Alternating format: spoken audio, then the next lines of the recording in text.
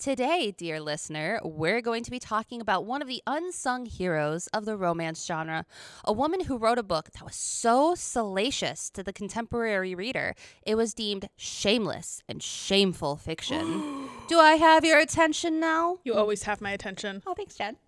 Let me introduce you to author Elinor Glyn. Hey there, romance nerds. I'm Jen. And I'm Jackie. We're two librarians from Noble in upstate New York, and you're listening to Raging Romantics. In this podcast, we like to think a little too deeply about romance books. If you're into theory, history, and raging about Romancelandia, then you should stick around. Please be advised that some of the things we talk about may not be suitable for younger listeners. Content warnings for episodes are available in the show notes. Jen, are you ready? Oh, I'm ready. All right. Let's rage!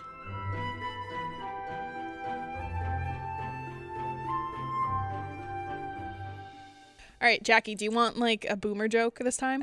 Yes, please. What do a husband and a grenade have in common? What? They both leave you hurt when you pull off the ring. Oh! That is a very appropriate joke for this episode. I was hoping. It's almost like I fed you a prompt. Yeah, well, with that being a great joke to kick off the theme of this episode, first off, I want to say, Jen, happy birthday to us. Yeah. Happy birthday. It's our 2-year anniversary birthday. Yay, Raging Whatever. Romantics. Huzzah. Thank you to everybody for sticking with us. Thank you wow. Thank you to Noble for still supporting us. We are very appreciative. And it's been 2 years, and I just had somebody text me today that they were listening to our very first episode ever. I'm like, oh my God. Oh, please don't. I'm so sorry. We need to just burn that from the internet. Oh, but at the same time, they were really excited by it. So that's good. Okay. I'm glad there was like a little glimmer there of potential and what we would soon become. I know. Apparently, the cat made a big difference in that first episode. Yeah, that's fair. So That's fair. Phoenix is apparently the Fabio of the cat world. So if you go back and listen to that first episode, Please don't. We'll redo it someday. we will redo it someday. We have to. One day I will make Jackie read Flame in the Flower and she Past will throw page the 50. stupid book too. I have no doubt that I will. Mm-hmm.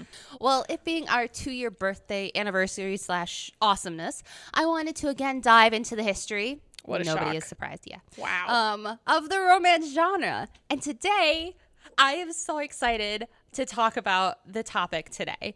I am going to be taking a look. We are going to be taking a look. Oh, good. At one of Romancelandia's unsung heroes, author Elinor Glyn, born 1864, died 1943. That just that time period that she lived in, Civil War to almost World War II. Yeah, it's a lot going on. I know. She was British, so Civil War wasn't really impactful to her, but World War was. Yeah, that was a big one. So, Elinor, whom I will be referring to as Nell for the rest of the episode, was a fascinating woman, in case Jen can't tell by my hand gestures going on. She sounds awesome. She's so cool. I only read the one article you sent me because I wanted to be kind of surprised for this episode, but wow, I'm so mad cool. I have never heard of this woman before. I have found a new hero in this woman, I have to say. And someone who I can definitely count as one of my idols. And what gets me is that she is so unknown in a field where she was incredibly influential.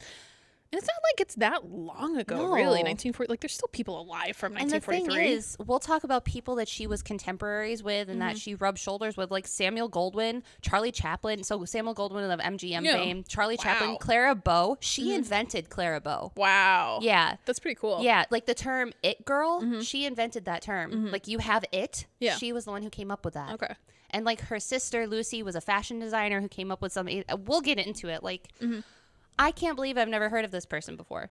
Writing in the early 20th century, not only was Nell a mover and shaker in the romance and writing world, but she also had a foot in the golden age of cinema. She rubbed shoulders, like I just said, with Charlie Chaplin, Samuel Goldwyn, Clara Bow, Rudolph Valentino, and more. Seriously, there's even a rumor that she might have had an affair with Rudolph. In fact, Nell is accredited with being the first person, as I just said, to use the phrase, "you have it." It being that undefinable sexual charisma that you either have or you don't, and that everybody since the start of modern fame-seeking has strived for. Not only that, but Nell can also be accredited with such inherently feminine symbology in media as the animal skin rug, long strands of pearls and silk negligees, rose petals on the bed, and velvet nightgowns. I'll be honest, I thought some of that was going to be Danielle Steele. No. I mean, honestly, I feel like Danielle Steele and Eleanor Glynn might have been besties. Like, they just have the kind of same vibe. Yeah. But yeah, we'll get into it. And like the animal skin rug too. That's not just like, I don't know, people have been doing that forever since they've been skinning animals. Oh, we're going to talk about it. Okay. Is this like a Burt Reynolds thing where he's like stretched across the... There's even a ditty written about it. Wow. Yeah. I'll read you the ditty if I can find the exact Okay. one. It's one of my tabs in my many tabs in the book. But for a woman who was so incredibly influential on an entire era and genre, her name has largely been lost to history. So with the help of some awesome resources, let's give Nell another moment in the limelight. And fun fact, it's called limelight because in the early 1800s, theater stages were lit by heating a cylinder of lime mineral, and the result was an intensely bright white light.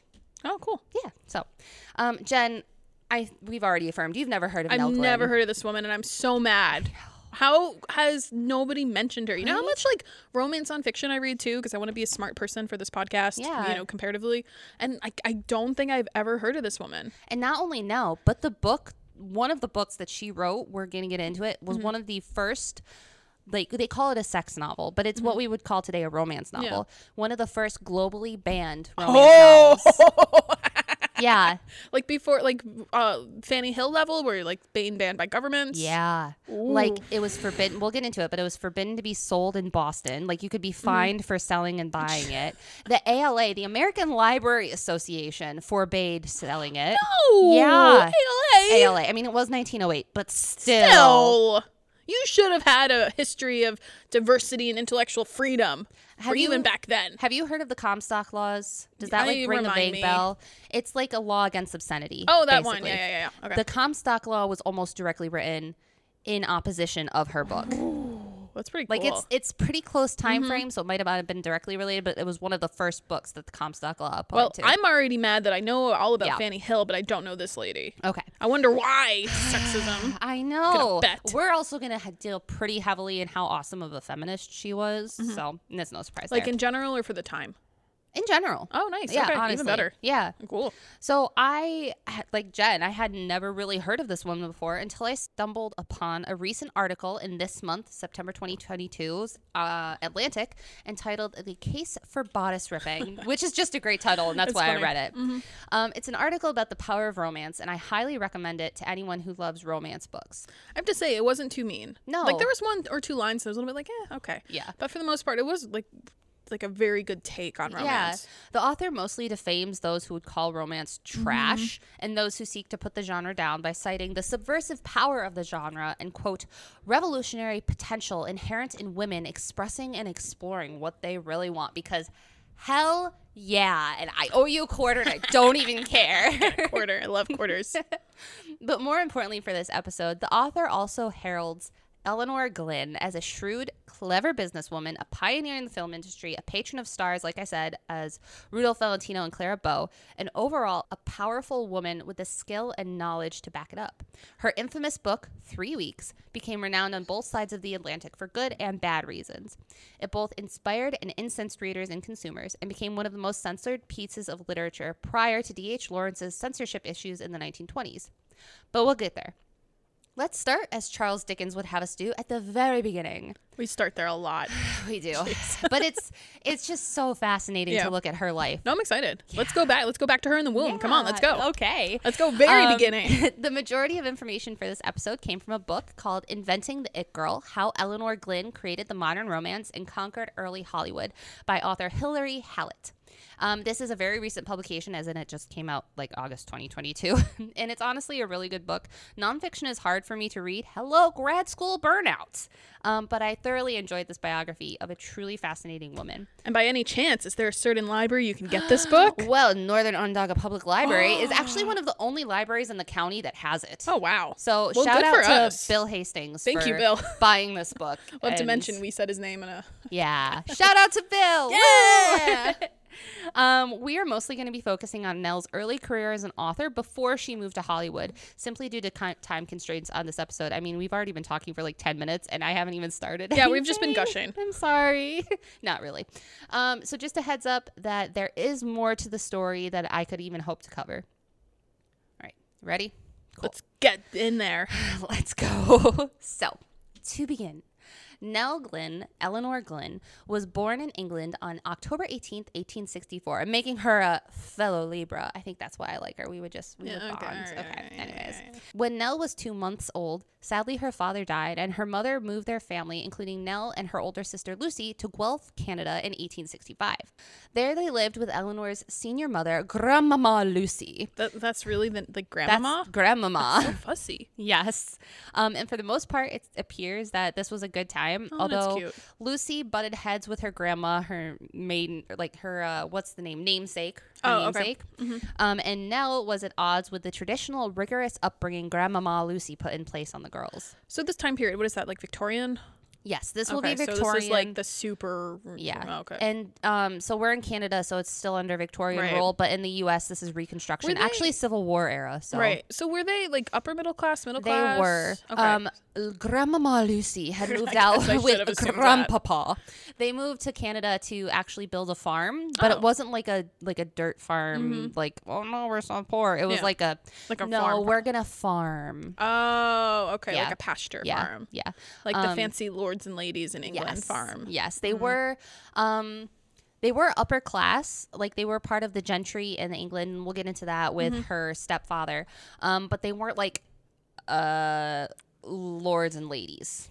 Okay, I mean, I was just wondering like how traditional this upbringing was going to be, and it was pretty traditional. Okay, so like pretty annoying. Like they were raised as ladies with a capital L. Gotcha. Yeah, and Nell did not. She kind of strifed against that. Nell was a redhead, by the way, so that tells you a lot about her personality right there. In 1870, Nell's mother remarried to David Kennedy, and they moved back first to Scotland, then in 1871 to the small Isle of Jersey, which is a channel island, so it's between France and England. So not New Jersey. No, correct. New Jersey. Nell would live in her stepfather's house until she got married 20 years later. During this time with her stepfather, Nell appears to have lived the typical life of a genteel Victorian lady. She was educated for a short period of time, but around 1878, Kennedy announced, quote, he would waste no more money on the education of one girl. Jerk. And Nell was left to her own devices. In turn, she would read voraciously in her stepfather's library, creating in her a lifelong admiration and love of books. She read widely in multiple languages and through multiple subjects. A lot of these books, medieval romances, adventure stories, and dramatic escapades, would imprint themselves on her later work. One of her favorite was Becky Sharp, William Makepeace Thackeray. Thackeray. I'm never sure how to say it. That was one of her favorite books, and Becky Sharp will make an appearance later. Cool. Finally, a Becky we like. Yeah, hey, Becky. All right. In addition to her rather eccentric education, as a gentlewoman in the Victorian era, Nell also had the opportunity to go on several trips that would also imprint on her later work, notably when she visited Paris in the mid-1880s. Paris at this time was a sumptuous landscape known as the Belle Epoque. From 1871 to 1914, France, and especially Paris, was known for its glamour, eroticism, hedonistic lifestyle, and was especially loved for la vie bohème. If you've ever seen Moulin Rouge, you know what that is. It existed in opposition of other more staid cultures, such as England, under Victorian and later Edwardian reign. While nowhere near a free love lifestyle, the French did embody ideals of amour, love, and courtship that impressed upon Nell a love of love. Yet, during this time, she resisted any offers of marriage. As a gentlewoman, but not a noble, Nell had neither money nor title to offer a suitor. She was beautiful, universally recognized for attractive features, flowing red hair, sharp green eyes, and fashionably small waist. But beauty was not enough to attract what Nell was hoping for, a good prospect and something close to a love match. Victoria's own love match with Prince Albert in 1840 had begun to set a precedent among the landed elite. While love matches and marriage were still more rare, they were an ideal that had begun to have a light shone upon them in European society. This was how Nell found herself back in London in 1891, 27 years young and firmly a spinster. Wow, that's pretty old back then. Or a, quote, surplus woman, as they were known to the set at the time. She was living with her sister Lucy and Lucy's first husband in town.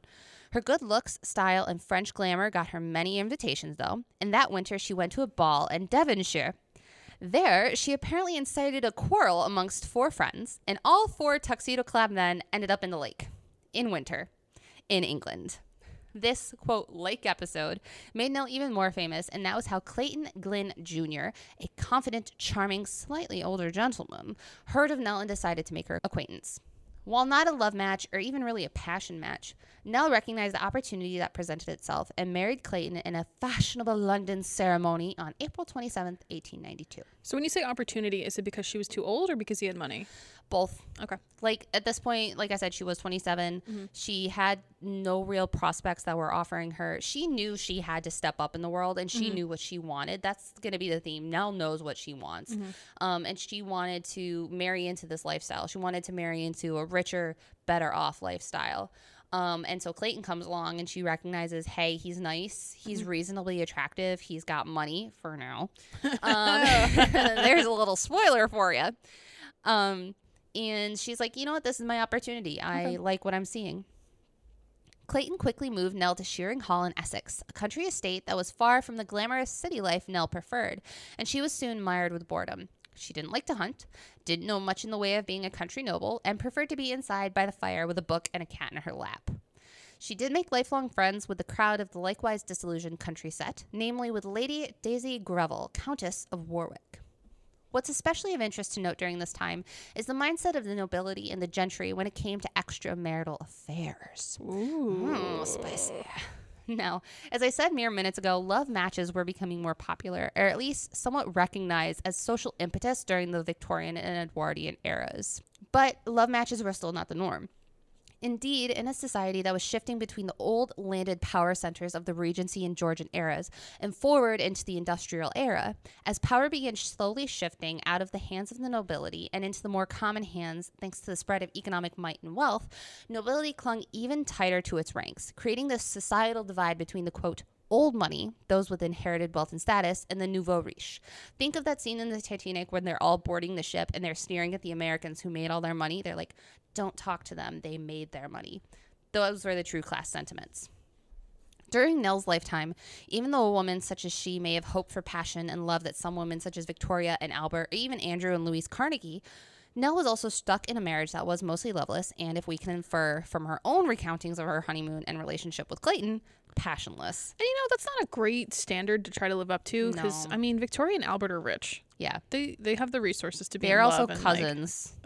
They were first. forgot about that. They were first cousins. They had the same grandparents. Yeah. I mean, I'm sure if you have like lots and lots of money, then yeah, you can be in love as much as you want. Exactly. So. And even like the Carnegies, Andrew Carnegie was like one of the first millionaires. Yeah. So, Yeah, I mean, sure, go be in love. Yeah. Yeah. That's probably a very cynical take. Yeah. But along those lines, as had been recognized really amongst the wealthy and arranged marriages for centuries, affairs were, if not openly discussed, then they were at least widely accepted. Indeed, you can say that they were even expected. Nell's own bestie, Lady Daisy Greville, was the mistress of Prince Edward, son of Queen Victoria, while she was married to Lord Greville. Nell, however, remained faithful to Clayton, if not in mind, then at least in body, during their entire marriage, as far as we know. And I think we can pretty well trust it because everybody was like, oh my God, Nell was so faithful despite everything that she did. And this was both, despite everything. Oh boy. And this was both to her detriment and to her benefit. To her detriment because it made her deeply unhappy in her relationship. And she and Clayton had this simmering tension between them for their entirety of their marriage. Nell, by all beliefs, was a passionate woman. She was filled with joie de vivre, excitement, thirst for adventure and the unknown, and yes, even desire for physical satisfaction. Clayton just seemed not to care. Did he say anywhere why he picked Nell then to marry She her? was beautiful. That was it? Yeah. Okay. That was pretty much it, as far as we know. Towards the end, he wasn't all there. Oh, okay. So, and we don't have any of his writings, as far as I know. Okay. Yeah. It's really just a tale as old as time, sadly. But this was also to Nell's benefit because all this longing, desire, and general depth of feeling made its appearance later in her work, which we'll get to in a minute. For now, though, this lack of affair and lack of intimacy between husband and wife shows us some of the first cracks appearing in Nell and Clayton's marriage. It was during this time that Nell gave birth to her first daughter, Margot, in 1893. The birth itself went as well as a Victorian-era birth could have gone. If you want to know more about... Don't. Yeah. No, well, skip it. If you do, check out Hallett's chapter in Sickness and in Health, which will horrify you to no ends, I have no doubt. Unfortunately for Nell, though, Nell fell victim to typhoid fever, possibly as a result of the lack of modern sanitary practices during the birth itself. Nell convalesced during 1893 at her home in Shearing, which didn't help her mental state. Locked away from her friends, sick, and without much home support, her husband also left her to party in the gross. Mediterranean. Wow. Yeah. She should have cheated on him. This is going to be an ongoing theme, so Gross. just be prepared to roll your eyes a lot. Nell was quickly diagnosed with, I have a hard time saying this word, neurasthenia, and puerperal insanity. Is that a real thing, or is that like a Victorian It's a sickness they made Victorian up? thing. Nowadays, it would probably be postpartum depression. Okay. This is a constellation of health problems at the time, more commonly known as shattered nerves or nervous collapse. Like I said, nowadays she would most likely have been diagnosed with PPD, if not general depression. But thanks to a lack of modern medical understanding and a misogynistic view of the female sex, Glad that's in play. Nell was prescribed only the rest cure and was sent to the Riviera to convalesce in a place that was more conducive to her general well-being. Did the baby live? Yes, the baby is okay, fine. okay. Yeah, So, the like, babies where's are the fine. baby? The baby's with the nanny. Oh, yeah. That's Yeah. fair. They don't raise their kids. No, they don't. Baby's fine. Baby goes Okay. on to live a perfectly happy, healthy life. Cool. Good. At least Yeah. there's that. Yeah. Like Nell also seems to have been a great mom. Clayton is a bit apathetic, but he also like had a hand in his children's upbringing, so we can at least give him that, I guess, if we give him anything. If we start at the lowest possible bar, The bar is on the floor. He cleared one. Yes. Nell did recover well enough by 1895. The Glynns were back to the, quote, seasonal migrations of the leisure class. Nell, again, fell sick in Rome that year, but again recovered in 1896. There's going to be a lot of her getting sick and getting better and getting sick and getting better. But during this time, in 1896, in London, she fell into one of her first loves, the theater.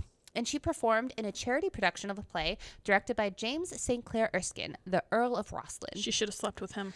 She should have. I don't know who he is, but I just don't like this husband. A patron of the theater, like just the theater, darling. Yeah. That's how I imagine her talking. Like every single quote I read of hers, I'm like, darling, and I'm like, okay, Lots of hand movements. yeah.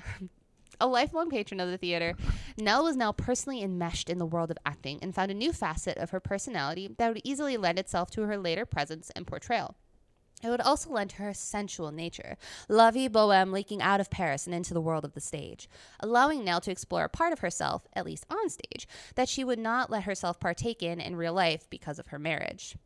By 1898, though, her stage career at this point mostly came to an end, and Nell gave birth to her second daughter, Juliette Evangeline, on December 18th, 1898.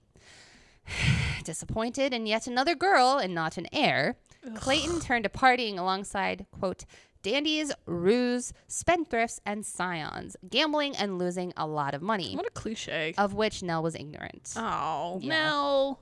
And once again, sadly, she did fall ill the following fall.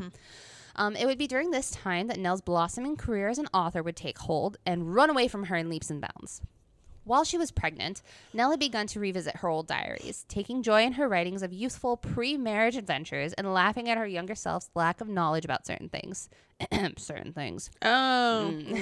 And even in her general lack of education. She like kind of poked fun at her writing and like her misspellings. And she was like, when she sent these diaries to her friends, she was like, I know they're badly written and just laugh alongside me. Because I mean, education. She wasn't educated past what, 13? So inspired, she wrote a weekly fashion column for the society magazine Scottish Life, offering opinions about trends and beauty advice. This installment was called Les coulisses de l'élégance, that's a hard word to say in French, and began appearing on May 14th, 1898, and was in epistolary format, a la Dear Abby, as letters between the fictional Suzanne, the audience, and Griselda, the writer. I love how rich people just fall into careers like this. I know. Like, sure, let me just go write an Let me article just every start month. Like, writing. sure, okay. It's like, okay, sure. And it's a runaway success. It would be this article and the recollections of favorite books as a child that turned her mind from her recent birth and illness in the spring of 1899 and helped her begin to pen The Visits of Elizabeth, an epistolary novel that adhered loosely to a marriage plot that concludes with the heroine's marriage to a handsome duke. Does that sound familiar, Jen? Maybe a little. No, Vaguely. just a little bit. Maybe. Also, an epistolary novel, for those who don't know, is like it's a novel in letter format. Oh, gotcha. Yeah, it's the Guernsey Literary Potato Peel Society is a epistolary novel. What really made this book stand out, though, was all of Nell's self-insertion into the narrative. Her disdain and observation of society's manners and code, satirizing the nobility and their affairs, all of them were prevalent.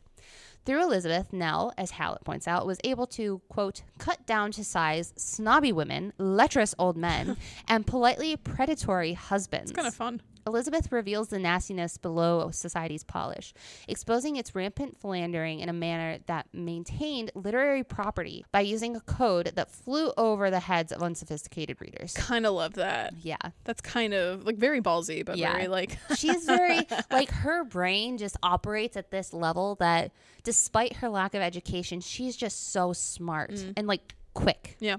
Yeah. I love this woman. Okay. Nell, I love you if you can hear me. All right. While not what we would today consider racy or indecent, in Nell's day and age, this social critique from a member of their own social circle was, for lack of better words, shocking. It lifted the curtain on a lot of practices and social mores that the upper echelon of British society preferred to keep mum about, like Gossip Girl. Now, if we remember from our History of the Romance and Publishing Industry episode, during this time frame, many novels were serialized in newspapers and magazines. Think Sherlock Holmes. And Elizabeth and Nell were no different. The visits of Elizabeth began appearing as letters in The World, a journal for men and women, on August 9th, 1899. Then it appeared in shorter novel form in America in 1900. And here's another fun fact for you. The World was the first publication to print interviews with public figures. Oh, cool. Yeah. But back to now. Elizabeth's letters were immensely popular. Imagine the notoriety of Lady Whistledown, or yes, even Sir Arthur Conan Doyle. It was so popular, in fact, that Nell began appearing in society not just as a lady and a mother, but indeed as an author. So when you say that, she's actually going out and she's like, hey, my name's Nell. I write stuff. Yes. Oh, that's cool. And even back to then. the point where she was like dressing up, especially when she was being an author, like glamorous and like feathers and special dresses. Her sister, Lucy, by this point was a famous dressmaker and famous costume maker, and she would wear Lucy's designs. Oh, nice. Yeah. She's like doing the OG press tour stuff. Then in 1900, she was courted by Duckworth Publishers, and she agreed to write a longer version of the letters for publication, like not just in America, but in the UK. This edition was such a sensation that it was one of the first ever novels to be marketed as a bestseller. There was, of course, some kickback from critics, mostly those who would associate women writers with whose heroines, quote, broke some of society's cardinal rules, contributed to a larger discussion of the physical act of sex and its place in society. This was also referred to as the, quote, woman question, a rising debate centered around early feminism and where these new women belonged in Western society. Ugh. Yeah. Ugh. Gross. But Elizabeth was still a resounding success, and Nell made a good profit from the book sales, and that let her go on adventures to exotic places like Cairo. Nell and her family would travel to Cairo twice between 1901 and again in 1902. On her first trip, Nell saw the Sphinx for the very first time, and had such an impression on her that it would make an appearance later in her 1910 novel, When the Hour Came. On her second trip, Nell again fell ill. Wow, say that 10 times fast. Nell again fell ill with what to me sounds like a gallbladder or maybe an appendix issues. But while convalescing in the Jardin des Plantes in Cairo, she was so inspired by the enchanted air of the garden that Nell wrote her sophomore novel, The Reflections of Ambrosine, in 1901, which was then published in early 1902. In this book, she asks the question, what if she had bowed to societal pressure and married instead the first brash millionaire her family had suggested to her, instead of waiting years for Clayton? Which honestly should have done. Yeah, but she asked that. And the answer in the novel is adultery. Good for her. The heroine openly breaks societal rules and has a very public affair with a man modeled on one of Nell's own suitors. Wow. Okay. Okay, Nell. Between her two trips, one man Nell had met was a very charismatic gentleman, the Grand Duke Boris Vladimirovich of Russia, first cousin to the late Russian Tsar Nicholas II.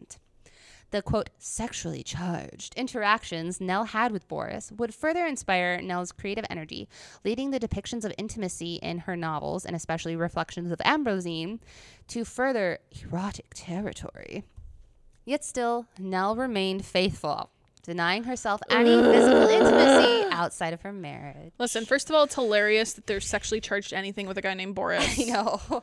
And second, I really wish Boris had just killed the Clayton. Like, God, this guy sucks. God, that would have been such a great novel. Oh, God. Yeah. That's what she should have been writing. Oh, we'll get into the murder plots in a minute here. Again, we see this dramatic self-insertion in her novel that gives us a true impression of what it was like to be Nell during this time. She was in this beautiful, sensuous, inspiring place, surrounded by men, pretty gorgeous men, apparently, to whom she was sexually attracted, but she was stuck in a passionless relationship with a husband whose apathy was infamous. Oh, that's even more embarrassing if people know that, yeah, your husband barely cares about you. Yet Nell's character just shines through. She refused to bow to the unspoken rules of her class and refrained from taking lovers outside of her marriage. Instead, she explored these feelings and desires in her books. I mean, I'm very glad for the books, but I'm just saying, Yeah. like, cheat. Yeah. I should not be, I would not normally be saying, you know, Yes. do that, but for this time and place, and this guy sucks, and Yeah. I should stop talking about cheating so much. Wow, this is bad. I think that we applaud Nell at the same time. We're like, oh my God, woman. Yeah. We understand. Maybe I'm just looking too much into a 21st century lens where I'm like, Yeah. please just leave this guy. Yeah. Please leave this guy. And if you're telling me that, yeah, affairs are like whatever for Exactly. these people, just, yeah, go have fun with Boris. It's like, why are you castigating yourself? That's Yeah, a like, word, what are right? you doing to yourself right now? I am, like, if I was her best friend, I would kind of be like, please just stop. And Like, that's the this is thing. not Daisy, healthy. Lady Daisy Greville was like, it's fine, just have an affair. Yeah. And Nell was like, I can't. Was she like a really principled woman? Was it just like a religious thing? She wasn't religious by Yeah, all anything that I I would could be find. surprised if she I was, really but like, what's going on feel here? like when she was raised with her grandmother, like those first 5 years of her life, they're just so impressionable because her grandmother was, by all accounts, a very faithful woman, a very like staid, classic, traditional Stand woman. by your man Yeah, kinda I think that was the thing because even after her grandpapa died, Grandmama Lucy remained in Canada on the farm. Okay. Just never So, left. Yeah, I think Okay. that just had such an impression.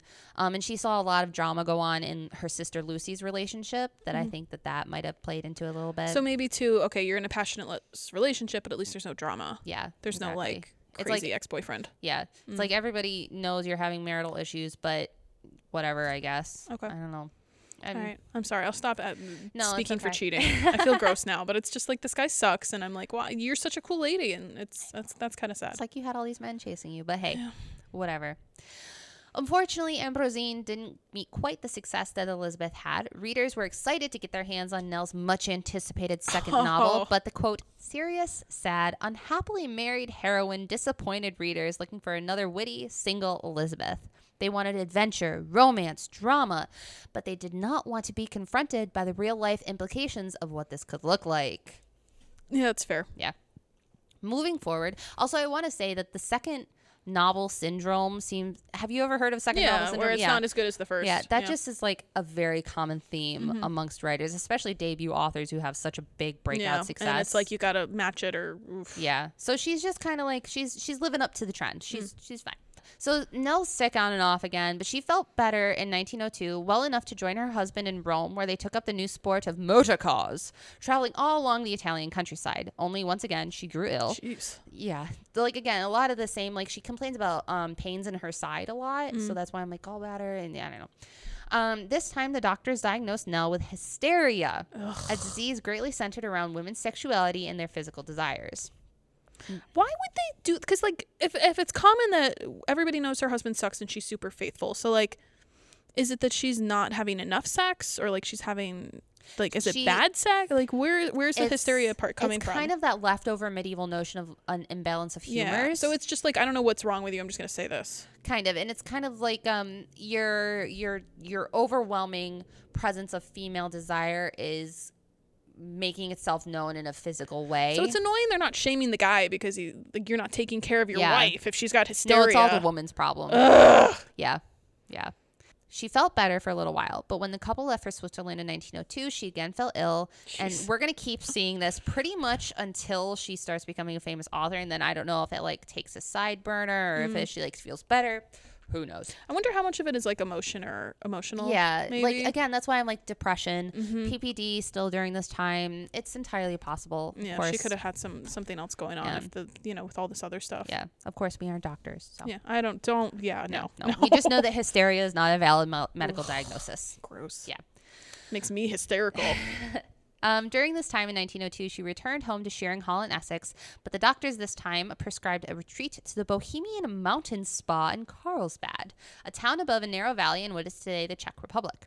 As a quick side note to remember for later, before she fell ill during this time, Nell became enamored with a Siberian tiger skin in Lucerne, but Clayton refused to buy it for her. So Nell Being Nell, a successful author, a Libra, and a independent woman, bought the rug all on her own. Oh, good. Okay. And she would keep it with her pretty much until the end of her days. Nice. Just remember that rug. All It's right. very important. It's got it in my Pin. mind palace. Put a pin. It's in there. Excellent. Nell would again make a full recovery, and in Carlsbad, she discovered a company of literary-minded individuals that helped soothe some of her bruised heart and reassure her of her skill as an author. In 1906, Nell wrote her third novel and her first third-person narrative, Beyond the Rocks, a love story. This is the story about a heroine's search for love after she is married to an unattractive rich man. Theodora, the heroine, meets a charming rake named Hector, modeled after one of Nell's own crushes, flirtations or paramours possibly, named Alistair Innes Kerr. Hector, the hero, is deep and arresting, with serious eyes and a rakish personality that honestly fits a lot of descriptions of historical heroes today. I almost said hysterical heroes. Likewise, Theodora is beautiful, innocent, and pure. Again, a characterization that I think we can all agree was heavily modeled in pretty much every bodice ripper heroine. forever. This is Nell's first official love story, and though it earned nearly universally bad reviews, it sold better than any of her books except Elizabeth. Oh, cool. The success of such a story, a romantic novel that focuses on the relationship, the will they, the won't they, with some classic characterizations, and one that was dedicated to a heavily female readership, led Nell to embrace her role as the, quote, romantic authoress Elinor Glyn.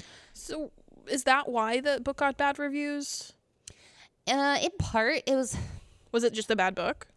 No, I think it was the fact that it was such a departure from what she had previously written. Done. This was her first third-person narrative, where before everything had been the letters. epistolary format. And also this was the heroine was married and about to undertake an affair.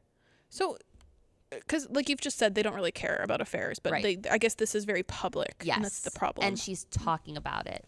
Oh, okay. It's supposed to be Yeah. like a thing Hush. you don't talk about in the Yeah. back, shameful, Yep. yada yada. Yep. Okay. And it's not even shameful. It's just like, we don't talk about it. Okay. We don't talk about Bruno. You don't talk about affairs. Yeah, no. This brings us to the crux of our discussion. 3 Weeks, a book so scandalous. It was the first novel ever deemed, possibly ever deemed trash by literary critics. How did they define Fanny Hill? I think it was written by a man, so they didn't care. Oh, okay. So it wasn't as trashy. Yeah. Okay. I hope you hear my eye roll. Eyeballs rolling in the Jeez. background. In the fall of 1906, the Glyns returned to Essex, and Clayton amused himself with shooting and hunting. Nell hated shooting, but the woods and the gardens still inspired her. And in a tale much like Mother Mary Shelley of Frankenstein fame, Nell told a story one rainy night to friends about a consort named Draga and King Alexander I of Serbia. This is tragically a true story about Alexander I marrying Draga, a widow 12 years older than him. Serbians hated Draga, and in the end, she was the first queen killed by her people since Marie Antoinette. But Nell felt inspired, enamored, and she couldn't shake the story out of her head. She decided during the splendid 1906 autumn to write a story about a doomed affair between an older, sophisticated, married Slavic lady and a, quote, innocent young man she chooses to have an affair with. Are you ready, Jen? Oh, I've been ready. I've been really Okay. excited to hear about 3 Weeks. So, 3 Weeks is the story of a Slavic queen we only know by the name Lady. She's traveling through Switzerland, and she meets an English aristocrat named Paul and decides to have an affair with him so that she can get pregnant. Is it because the husband can't get her pregnant, or she just really wants Paul's baby? That one isn't really covered. I just Okay. know that she wants a baby. But she said, like this specifically, you are going to give me a baby. Okay. The novel is told from Paul's point of view, and the reader is taken on a quick 3-week-long journey of seduction before the couple eventually splits ways in Venice. Paul awakens alone in Venice to find his lady mysteriously gone. He nearly dies from brain fever, but when he recovers, he learns that the lady's husband is an insane Slavic king. The lady gives birth to a son who looks like Paul, but then the king murders the lady. Oh my God. The servants kill the king in revenge, Jeez. and Paul is left all alone by the end of the book, but he's happy in the knowledge that his son will one day be king. It's wild. Wow. Okay. think I didn't we see have that to read ending this. coming. Yeah, I want to read this book because I mean, part of me thinks this doesn't count as a romance because of all the murder, I know, but it's and still just like, they don't end it's up got so many together. cool things in it though. That's why they mostly call this a sex novel and not a romance. Okay. But like, I wouldn't define this as a romance because obviously it's not HEA at the end. Yeah. No happily ever after. But it's just fascinating. I love that it's a sex novel too. Yeah. Yeah. Oh, wait. Oh, we're getting to that. Oh, okay, good. All right. While the story of 3 Weeks in and of itself seems a bit out there, what truly made the story so sensational was the depiction of sex and feminine desire throughout the whole book. Ooh. Readers today wouldn't necessarily consider this erotica, or honestly, I wouldn't even give it like a 1 chili pepper spicy read. But to contemporary readers, the way that the lady seduced Paul and how these scenes were written was just That's really scandalous. interesting. So it's like a closed door romance, but then it's like, Oh, it's not even closed door. oh, okay. So there is Yeah. some sex in it. It's just not Yes, descriptive. it's just not like graphic. Okay, it's like would win a bad literary award. Like there's no PNC described. I don't even think it would get like the bad sex scene award. Okay. It That wasn't the important part. The important part was what, the seduction. Yeah. So we just read. What book did we read for book club? Life's Too Short. Life's Too Short. The way that the love scenes were described in that Oh, book was that's very this again? similar to this. Okay. There was a lot of sensuous writhing in Okay. this, though, like a snake. Okay. Sorry, that was popped in my head. Anyways, the most infamous scene happens. Are you ready? Oh, I'm ready. On a tiger skin rug. Oh, Paul walks into the room to discover the lady clad in what we would probably today call a negligee, with a scarlet rose between her lips. The lady then proceeds to seduce Paul at a distance Wow. from the tiger skin rug, forbidding him to touch her while she has a good time. Please remember this is a work podcast. Please That's do all. not That's all I'm call- saying. Please don't call our bosses. This is This literate. is a book. This is a literate adventure. Yes. I mean, this is like the future. This is the foundation of romance novels. It It's is. It really is. academic.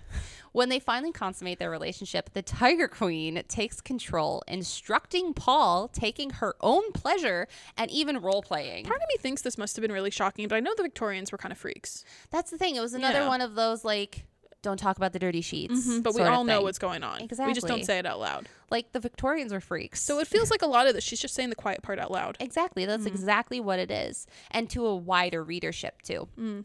As Hallett says, 3 Weeks made explicit the strength of women's sexual desire, the different quality of its character, and the failure of so much of contemporary culture to register or understand both. It showed that women could take charge and have a good time, both in and out of bed. I guess we should be glad they weren't burning this book in the streets. Wait, really?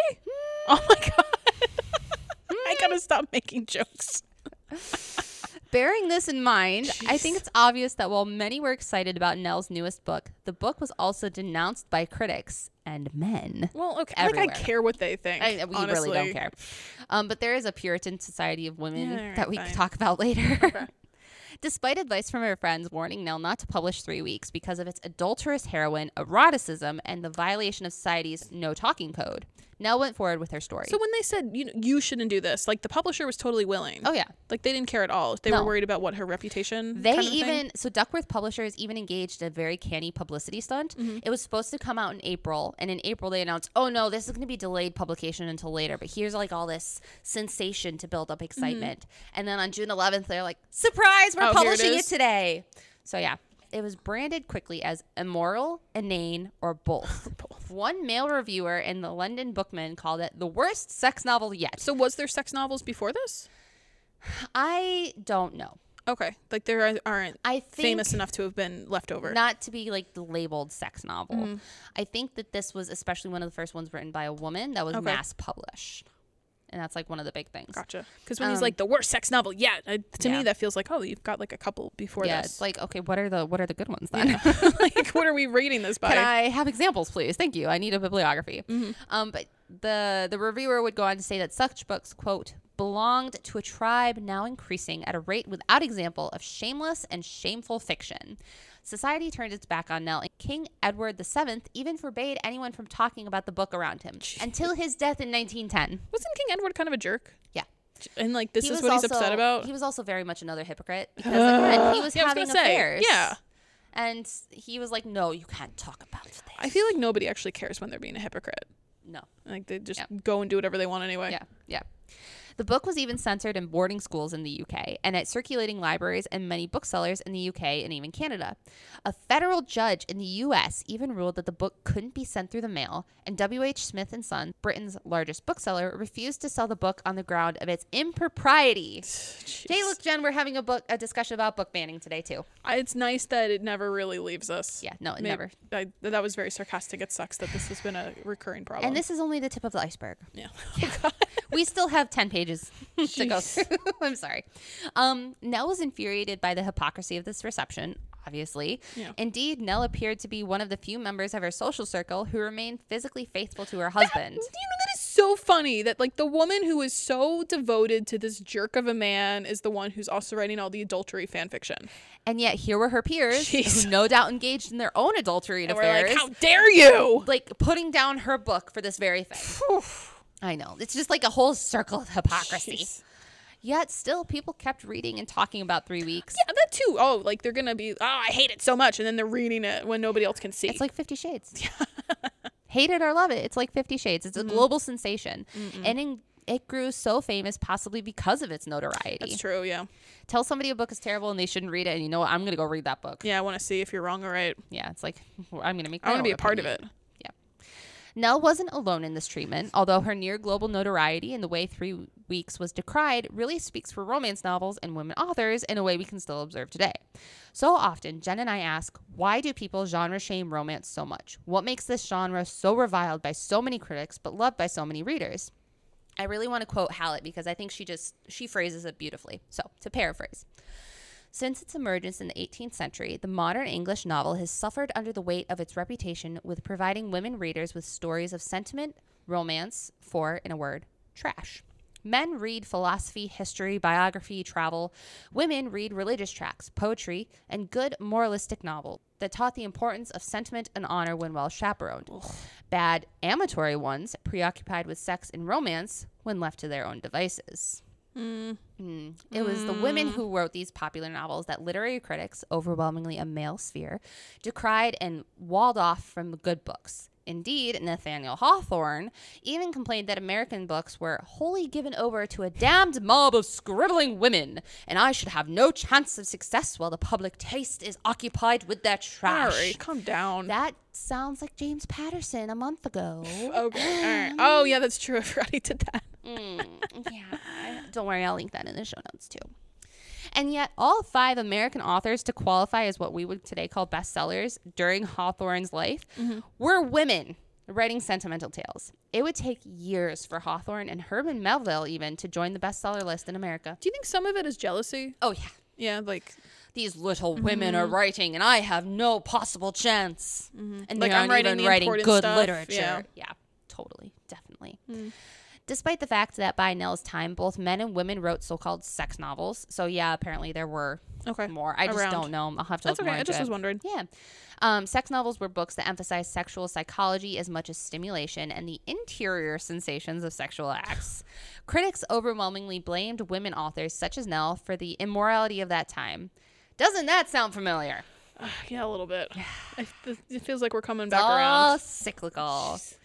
Yet, the overwhelming success and public demand for 3 Weeks, despite what the critics and censors had to say, led to a watershed moment for the publishing industry. The way that sex was depicted in these novels changed, and motifs that Nell used in her novel became commonplace, and indeed are still recognizable today. Tiger skin, rose in the lips, lingerie, still signs of romance. It's very cliche at this point, all that stuff. Yes. It's been so done. But at the time, it was like revolutionary. Yeah, no, I could see that. And okay. Yeah. I wonder sometimes where these things start, and I'm glad we are. Nell! Yeah, here we go. Thank you, Nell. Yeah. Speaking of Nell, she felt inspired by all of the press, both good and bad, and would begin to move forward with a stage adaptation, which would take her over a year to get up and running. Wait, She like loved the theater. a stage adaptation of this book? Uh-huh. Wow. Uh-huh. Okay. Uh-huh. Uh-huh. All right. In that time, though, Nell suffered multiple blows. First and foremost being that Clayton's gambling debts nearly brought the family to ruination. Nell quickly became the Glynn's family's sole provider, and where before writing had been her escape from the pressures and disenchantment of her married life, now writing became an obligation. She had to make money, and the only way she, a married gentlewoman with 2 teenage daughters, an aging mother, and a wastrel husband could do so was to write her heart out. It appears that Nell was able to make enough money to continue to feed her family's lavish lifestyle with little to no difficulty, so don't worry, she's doing fine. Oh, good. Okay. That same year, Clayton and the girls went to Asia on a glamorous trip, and Nell went to America to promote 3 Weeks on a press tour. The family would also continue to support the theater and attend boarding schools and go on tours, so Nell's doing fine despite Clayton's best attempts otherwise, and she was able to support her family. Yeah, he sucks. In America, Nell fell in love with New York, although the people didn't always like her back. Most notably, Nell had a dust-up with a group known as the Pilgrim Mothers, Oh, God. who invited her. They invited her to speak at the Waldorf Astoria, but then they refused to let her sit at the speaker's table and stuck her at the end of the line. Was it just to shame her? Yeah, Okay. pretty much. Pretty much just to like be mean girls about it? Yeah. I think it was sort of like they invited her before they read the book, and then they read the book, and they were like, oh, okay. no. Yeah. They even, like, the Nell and the mothers had, like, this newspaper feud that went on for a few weeks, and it led to even more repression of 3 weeks within the states. The Comstock Law, which, as I said earlier, outlawed sending obscene, lewd, or lascivious matters through the mail, even led to an individual in Boston being fined for purchasing a copy of the book. Jeez. I was just like, how would you even know? Like, people aren't going through mail yet? Is this just like, is There's this like no computer records? I'm just wondering if this was like a principled thing of like, this is what we believe in. It's like a I don't know the word I'm looking for. Or nosy Nelly next door. Yeah, well, I'm wondering if it's just to shame her, or if there was an actual way to be like, oh, this was in the mail, I'm gonna sue, like I'm gonna get you, or if it's one of those things where it's like, I'm just gonna make a big scene of what I believe in by this ridiculous law I can't actually. I definitely think it was like the second part, but I also wonder, when was the post office established? I thought pretty early. Okay. I don't know, but it almost seems to me like this is before laws about not going through people's mail. So to me, if it's not anything you can actually enforce, that was the word I was looking for. If you can't enforce this law, then what is the point of this law? It is just probably to be like, these are our values. This lady sucks. You should not do this. Like, yeah, it's one of those symbolic things. And this point in U.S. history is very much so. This is when we had revivalists and like Baptist faith really start rising. Yeah. So it's like that period of kind of this revitalization of what some would call traditional American faith systems. And so there was a big pushback, especially going forward into the Roaring 20s, of like faith in society and like morals. And that's just funny to me. On that note, the critical response to 3 weeks in the States had the potential to spell damnation for Glynn. American critics called the book the equivalent to one long orgy, audacious fiction, a nasty book, a scarlet-crested wave that had deluged our once peaceful literary land, and my personal favorite, 3 weeks appears to be about 21 days too much. Okay, that's funny. That one was funny. I was like, that's pretty witty. Thank you. This sounds a lot like what they said about 50 Shades. Yeah, exactly. It's really funny. Yet despite all of this, 3 weeks was a runaway bestseller. I love this quote. This is like one of my favorite quotes. Glynn says it herself. I know that the critics have condemned the book severely, but it does not disturb me in the least. With 50,000 copies sold last month and the book's still selling, I think I can stand a little criticism, don't you? It's just great. That's pretty good. I love it. All right. Indeed, the Washington Post defended Glynn, affirming that it is not that her works are intended for an audience alleged to be intellectually superior to that catered to by the old school novelist. It is that she appeals to an advanced sensibility. Oh, how advanced. Yeah. Nell would leave America on a wave of notoriety, her persona as a scandalous, glamorous English author, not afraid to write about shocking social interactions firmly in place. She lived up to the affirmation that sex sells. Yeah, fair enough. I can't argue with that. The following fall, she announced she would write Elizabeth Visits America, so the second edition of Elizabeth, Visit of Elizabeth, probably both out of desire to ride the wave of infamy and to capitalize off of another publication. However, as a bit of a spoiler, Elizabeth Part 2 would never see the light of day. Oh. Due to personal struggles and realizations, the publication would be delayed by a year before it was eventually set aside in favor of other projects. Clayton's gambling debts grew to greater proportions, and his health also continued to decline as he increasingly turned to drinking and other vices. Oh, God. She should have married that first millionaire. I know. Nell would call the next 10 years a, quote, never-ending flow of debts, which required many hastily written novels, the advance payments on which were already mortgaged to some pressing creditor, or urgently required to pay household bills or school fees for the children. At a certain point, it's like... I know. I'm just mad she couldn't make him stop bashing gambling. your head against the wall. I know. In the meantime, Nell continued to work on adapting 3 weeks into a play because we're still in that time frame. Yet further efforts to ban the novel and all related materials would hinder Nell going forward. The novel was judged obscene by the Massachusetts Supreme Court, and sales were banned in Boston. The American Library Association called for the suppression of all similar novels, and the sixth largest circulating libraries in Britain quickly followed suit. That's interesting that it's similar, too. Yeah. Was there a lot of copycats after this? I can't speak to that. Okay. I'm not sure. But I have a feeling that whole like sex novel trend, that's what they were riding. Well, because thinking about 50 Shades and how many things came out after that was basically like a an imitation. Yeah, probably. And also I think that there were a lot of knockoff copycats. Later we would see a lot of knockoff copycat plays that were based on her books that she had like no hand in and that were definitely like erotica. So I think we're starting to see maybe a little bit of that jump in the sphere. Nell moved forward despite the opposition, financing and staging the play herself, and she even starred as Lady in the production. Oh, nice. That's cute. She paid for everything up front. The total cost of the performance was equivalent to $3,750. That today is $120,764.67. Unfortunately, the play was something of a flop. By design, Nell forewent any of the, quote, erotic abandonment that had been found in the novel. I was wondering what she was going to do about that. Yeah, she passed up the sex scenes. And instead, there was more of like this illusion than actual action. I mean, that's fair. I don't know how you could get away with that on stage. We don't have rated R at this time. I mean, I've been kind of wondering with the plays how that part plays out. Yeah, she didn't do it. Yeah, it's fair. I can't blame most her. likely this was an attempt to evade yet more suppression and censorship, as again King Edward VII was still forbidding mention of this novel, and the office of the Lord Chamberlain George Redford forbade the performance. Nell ended up losing a great deal of money in this venture, and she instead turned back to writing. All was not lost, though, as Nell met the man who would help her break her streak of fidelity. Yeah! Although we shouldn't clap too hard because he's... we're going to want to punch him here in a few minutes. Does she just pick bad guys? For now, he's a very good guy. Okay. Like, so for it takes now. a minute? Yeah, for this minute. No. Lord George Curzon, Marquess of Kettleston, attended the play and had read the novel and was entranced by Nell's performance. Nell likewise fell deeply in love with the gentleman, and together they entered into a long-standing affair that would further inspire Nell's writing. Finally. Thank you, I know. Nell. After the death of Elizabeth Visits America, the author went to St. Petersburg in December of 1909 to gather material for her next novel. When the Hour came, as it was called in the UK, or His Hour, the American and film title. His Hour was received with glowing commendations and cemented Nell's role as a sexual novel writer. So we're moving away from sex novel, and now it's like sexual novel Is writer. that like fancier? Yeah. Okay. It's like more literary, I think. Oh, gotcha. This is a novel about a difficult romance between an English widow and a Russian prince. Is that after Boris? Yes. Yes! But also, like, there's a lot of influence from George. Oh, okay. Well, that's fair. I mean, you can combine people. Yeah, whatever. but she's also at the Russian court during this time, so I'm like, did she see Boris? Oh, my God, please. I know. Just like the drama. Okay. And it debated some of the morality of a widow entering into an affair. Isn't that better than if you're married? Yeah, and that's why I think it was more widely received because she was a widow already. Okay. Indeed, we see possibly one of the first uses of dubious consent as a trope.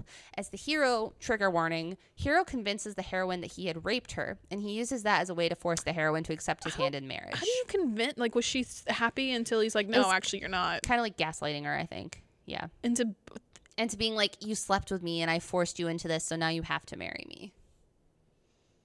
I want to read the book to figure it out. Yeah, because that doesn't make any sense on the face of it, but... Yeah. I mean, I would think you'd be really happy if, your partner was really enjoying sex with you. Like, that's great. And then convince them to marry you after that. You don't have to be like, well, I raped you, so now you have to marry. Like, I don't, like, the logic's going over my head. I don't know if it's maybe a time period thing. I think it's more like they had sex outside marriage and maybe she enjoyed it, or maybe she, like, didn't want to marry him. And then he's like, no, you had sex with me. I forced you, so now you have to marry me. Oh, okay. Okay. Kind of like Flame in the Flowers. Except that was actual literal rape. Yeah, exactly. So, and from all like anything I can see, like the heroine in this book did actually consent, just the hero convinced her that she didn't. And that's pretty amazing considering, okay, Flame in the Flower was the 60s and we had to go through this whole hubbub of like, oh, I'm not married, so I have to rape you because you can't have sexual desire, yada, yada, yada. Yeah. And here she is where she's just like, nope, I'm going to have affairs. I'm going to be a widow who has all this sex, like super cool. Yeah. And Where 3 Weeks, a novel of adultery and sensuality, drove critics to clutch their pearls. His Hour was a compelling tale with a Byron-esque hero, a heroine who needed to be led down the path of sexuality, and themes that appealed to a wider readership. Yeah.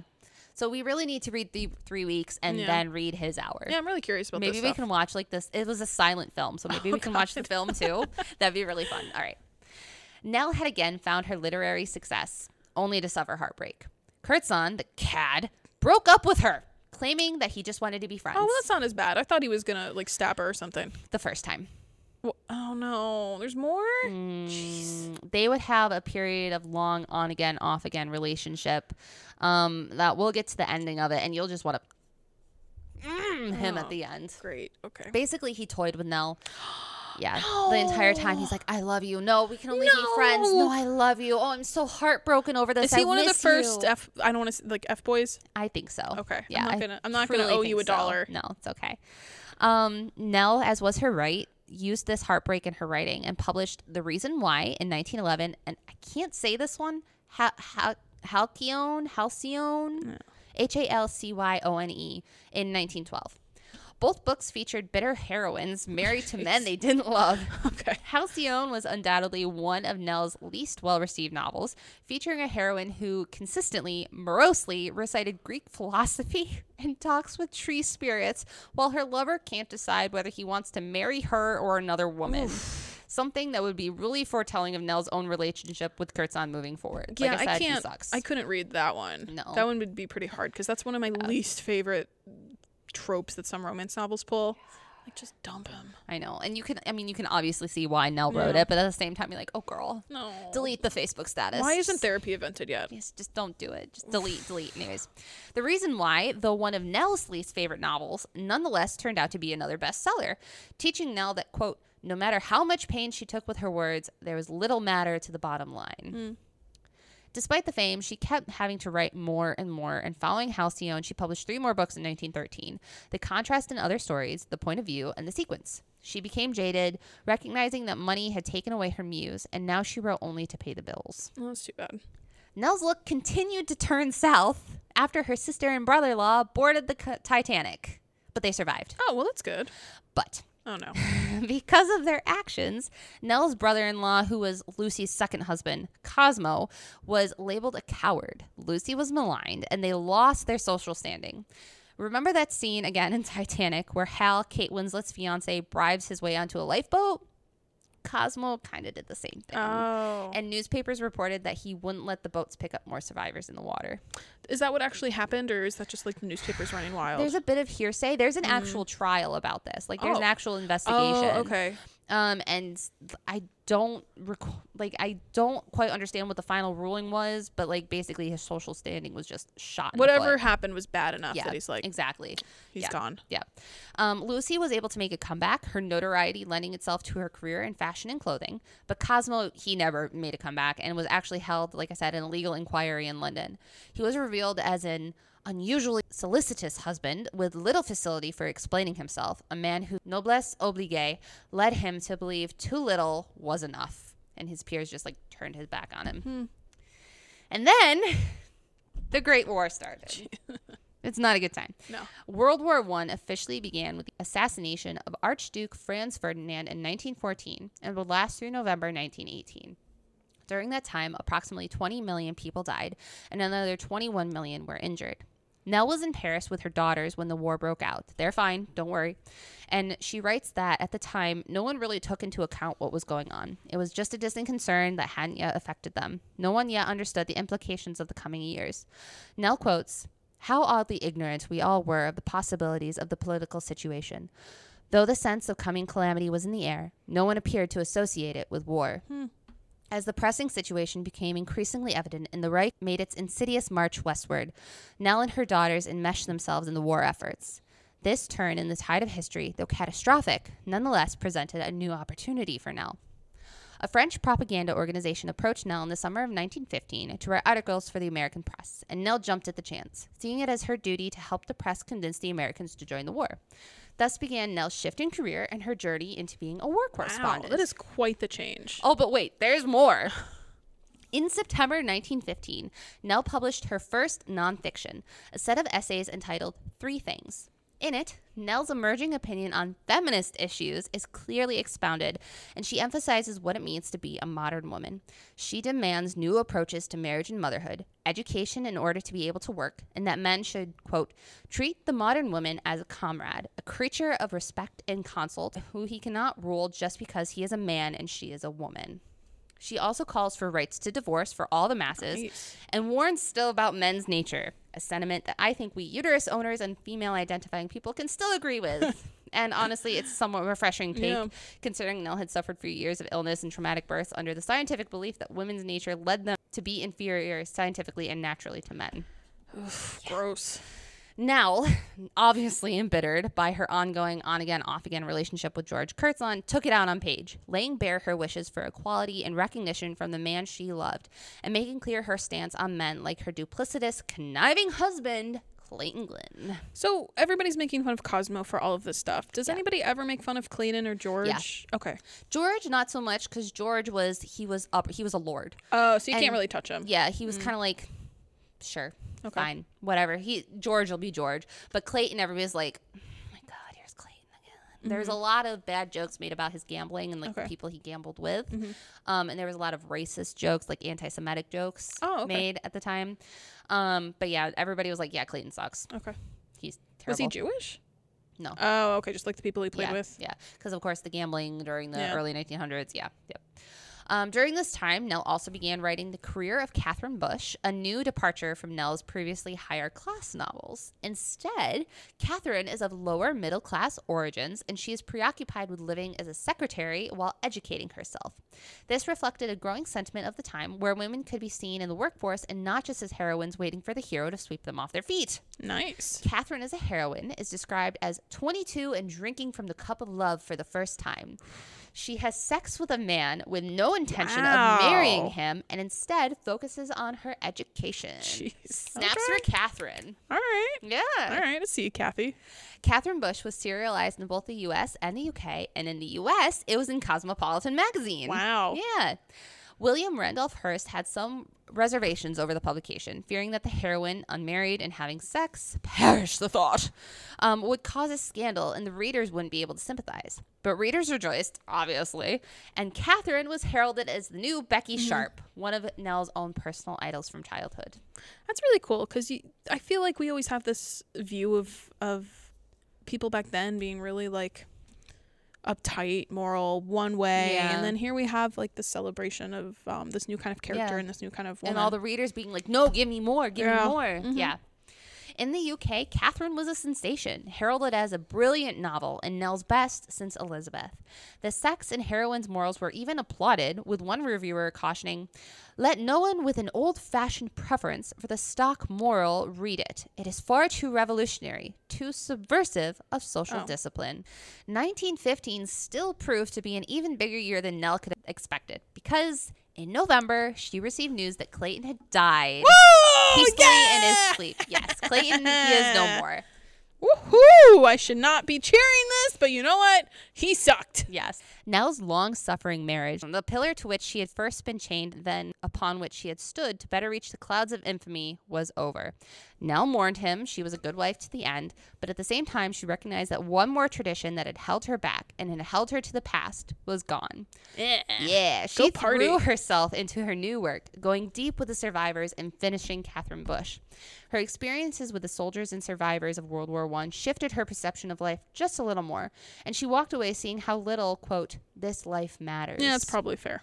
Yeah. Yeah. She's just like, she's 52 years old by this point, 52, and she is like coming into her own. She's just, oh man. Okay. That's kind of exciting. Yeah. Like still in like 50s, you can still kind of come into your own then, yeah. And that was something that Hallett talks about in her book, how Nell observed during this time women of her age, like, quote, old age, because, 1900s, 50 was up Yeah, there. pretty good. Yeah. Like going into depression and going into homes and doing all this. And Nell was like, no, I'm just living my life. Yeah. Like, I'm just starting now. And she had so much more to do. The war changed a lot of things. Some not for good, some for the better. For Nell, she was left irrevocably at a turning point. She was further changed as her affair with George Curzon officially came to a close by the announcement of his engagement in the paper. Wait for it. Gross. Oh no. She got this news while she was at his country house, redecorating Oh my and waiting God. for him to come home. Wow. What a Obviously, she left him. jerk. Don't worry. She Jeez. left immediately. Nell is quoted as saying, "In 1917, I died. Oh, jeez. She was left to find new meaning, and she buried herself in being a war reporter during the final years of the war. Her view on politics, self, national identity, women's rights, they were all tried and changed during the war. and Nell relished it. 55 years old by the time the war ended, Nell was entering a new phase of her life. In 1918, the end of the war was in sight, and Nell wrote the essay, When Our Men Come Home, discussing what the end of the war could mean for women. The essay, a brilliant piece of writing, served as an entree into the world that would preoccupy the second half of Nell's life, Hollywood. Yeah. Following Nell's success with Cosmopolitan, not like her sister's husband, with Cosmopolitan and the war, she was invited to Spain by Queen Victoria, Spanish Queen Victoria, to write about the court, Alfonso XIII. These letters were expanded into Letters from Spain, published later in 1924, but were originally published again in Cosmopolitan. An invitation was issued then by the famous Players Lasky Studio to bring Nell to LA to write for the motion picture business. Wow. Nell negotiated an extravagant contract because snaps for Nell. She would be paid $3,000 to travel from New York to LA in a Pullman drawing room car. Nice. Accompanied by a personal maid and a dressmaker. Wow. And then she would be paid $10,000 for an original story synopsis or an adaptation of an existing novel. That's so cool. That's like over $100,000. Yeah, that's a lot to grab her. Yeah, in that time. At last, she says, here was a unique opportunity to spread the ideals and the atmosphere of romance and glamour into the humblest home. So in 1920, Nell left Paris, boarded the Mauretania, and set sail for America's shores. And that, dear listener, is where our story today ends. Though this is not the end of Eleanor Nell Glynn. She lived for 23 more years and became one of early Hollywood's most influential writers, patrons, and leading figures. She would spawn the careers of well-known actors like Clara Bow and Rudolph Valentino. She coined the phrase "it," as in you have it, and it girl. She rubbed shoulders with the likes of Charlie Chaplin, Samuel Goldwyn, Gloria Swanson, and so many more whose names haven't been lost to history, as has Eleanor Glynn. She was so influential, in fact, that the popular sentiment of the day was that if Hollywood hadn't already existed, Eleanor would have had to invent it. By the time she passed away in 1943, Nell had written more than 40 books, countless magazine articles, and 27 stories that became films. She was reviled, loved, admired, and lusted after. She reoriented the romance genre and set the mold for a new type of celebrity, the best-selling author. And she recreated how heterosexual sex was depicted in Hollywood. To this day, without most of us knowing it, we bow to Nell's tropes, depictions, and characterizations. I will leave you, dear listener, with one last taste of Nell, as told to us by Samuel Goldwyn of MGM fame. When he meets the woman he depicts as beautiful and Circe-like at a dinner party, he watches Nell go up to an actor and say, "My dear boy, you are really very wonderful to look at. And besides, you know, you have it." "It?" Reed murmured confusedly, wondering perhaps what his press agents and admirers could possibly have overlooked. "What do you mean, Mrs. Glynn?" "Oh, that is my word. It," she repeated in that contralto voice. "Don't you see that one syllable expresses everything, all the difference there is between people? You either have it or you haven't." So I'm still curious. Yes. I don't know if you have a theory on this. Is there a reason why we forgot her? Did something happen? Did she have an enemy? No, so nothing like that happened. When she died in 1943, she was still loved. I think it was just kind of one of the things, she just faded into the background. A little bit of a note, I haven't yet finished Hilary Hallett's book. Oh, so maybe there's something in there. So I'm maybe really there's something in there. I just was wondering if something did happen or if it was just like, we moved on or no, from what I could see, like even there's pictures of like Clara Bow and other stars dressing up as her after she dies and like revering her and still talking about her. So I really think it's just the fact that she wasn't one of the faces we saw on screen, that she just kind of faded away into history. Okay. Yeah, unfortunately, because she was such a great person. Yeah, she sounds awesome. Yeah, and there's so much more I obviously couldn't talk about. We're already an hour and a half, and like, oh my god, yeah. So, like, she was a thoroughly awesome person, and I'm so happy that I stumbled onto the Atlantic article, that I picked up this book, Inventing the It Girl by Hilary Hallett, and I thoroughly encourage anybody who's listening to go pick it up, give it a download, visit your local library, convince them to buy it. It's available on Thrift Books, so even though it's brand new. Yeah, it's $28 there. Yeah, so yeah. maybe not there. Maybe not that new. But yeah, it's just, I'm so happy I got to meet Eleanor Glynn. Well, I am very inspired. Yeah. Because I am now going to change what I was going to do next time. Ha-ha! With Banned Book Week coming up, I did kind of want to talk about banned and challenge books like a little bit. One of the, I don't want to say it's a nice thing, but one of the things that kind of happens with banned books is it's very rarely directed at adult books. Yeah. Because it's always like, oh, we got to protect the children. Yeah. But there are a couple that do get banned. And I think, you know, if anybody's interested, I'd like to give you a little overview. And I think we're going to have to sit down and read these books and talk about them. Because clearly this is like one of the most banned books of all time. Yes. This and Fanny Hill and like 50 Shades. So I guess come back next time, romance nerds, when we are going to actually dive deep into her books and other kinds of banned and challenged books. Do you want to leave us with that little ditty you promised me? I do. Okay. So, would you like to sin with Eleanor Glynn on a tiger skin? Or would you prefer to err with her on some other fur? Oh, that's funny. Yeah. And apparently Eleanor was like, yeah, that's me. Hey, All how's right, it going? well, I'm ready to bring my fur next time. Okay. I will not be here. No. On that note, thank you guys so much for listening. Thank you to Nopal for sponsoring us as always. Questions, comments, concerns, email us at ragingromantics@nopal.org. Jen, what do we always say? Rage on! Bye, guys.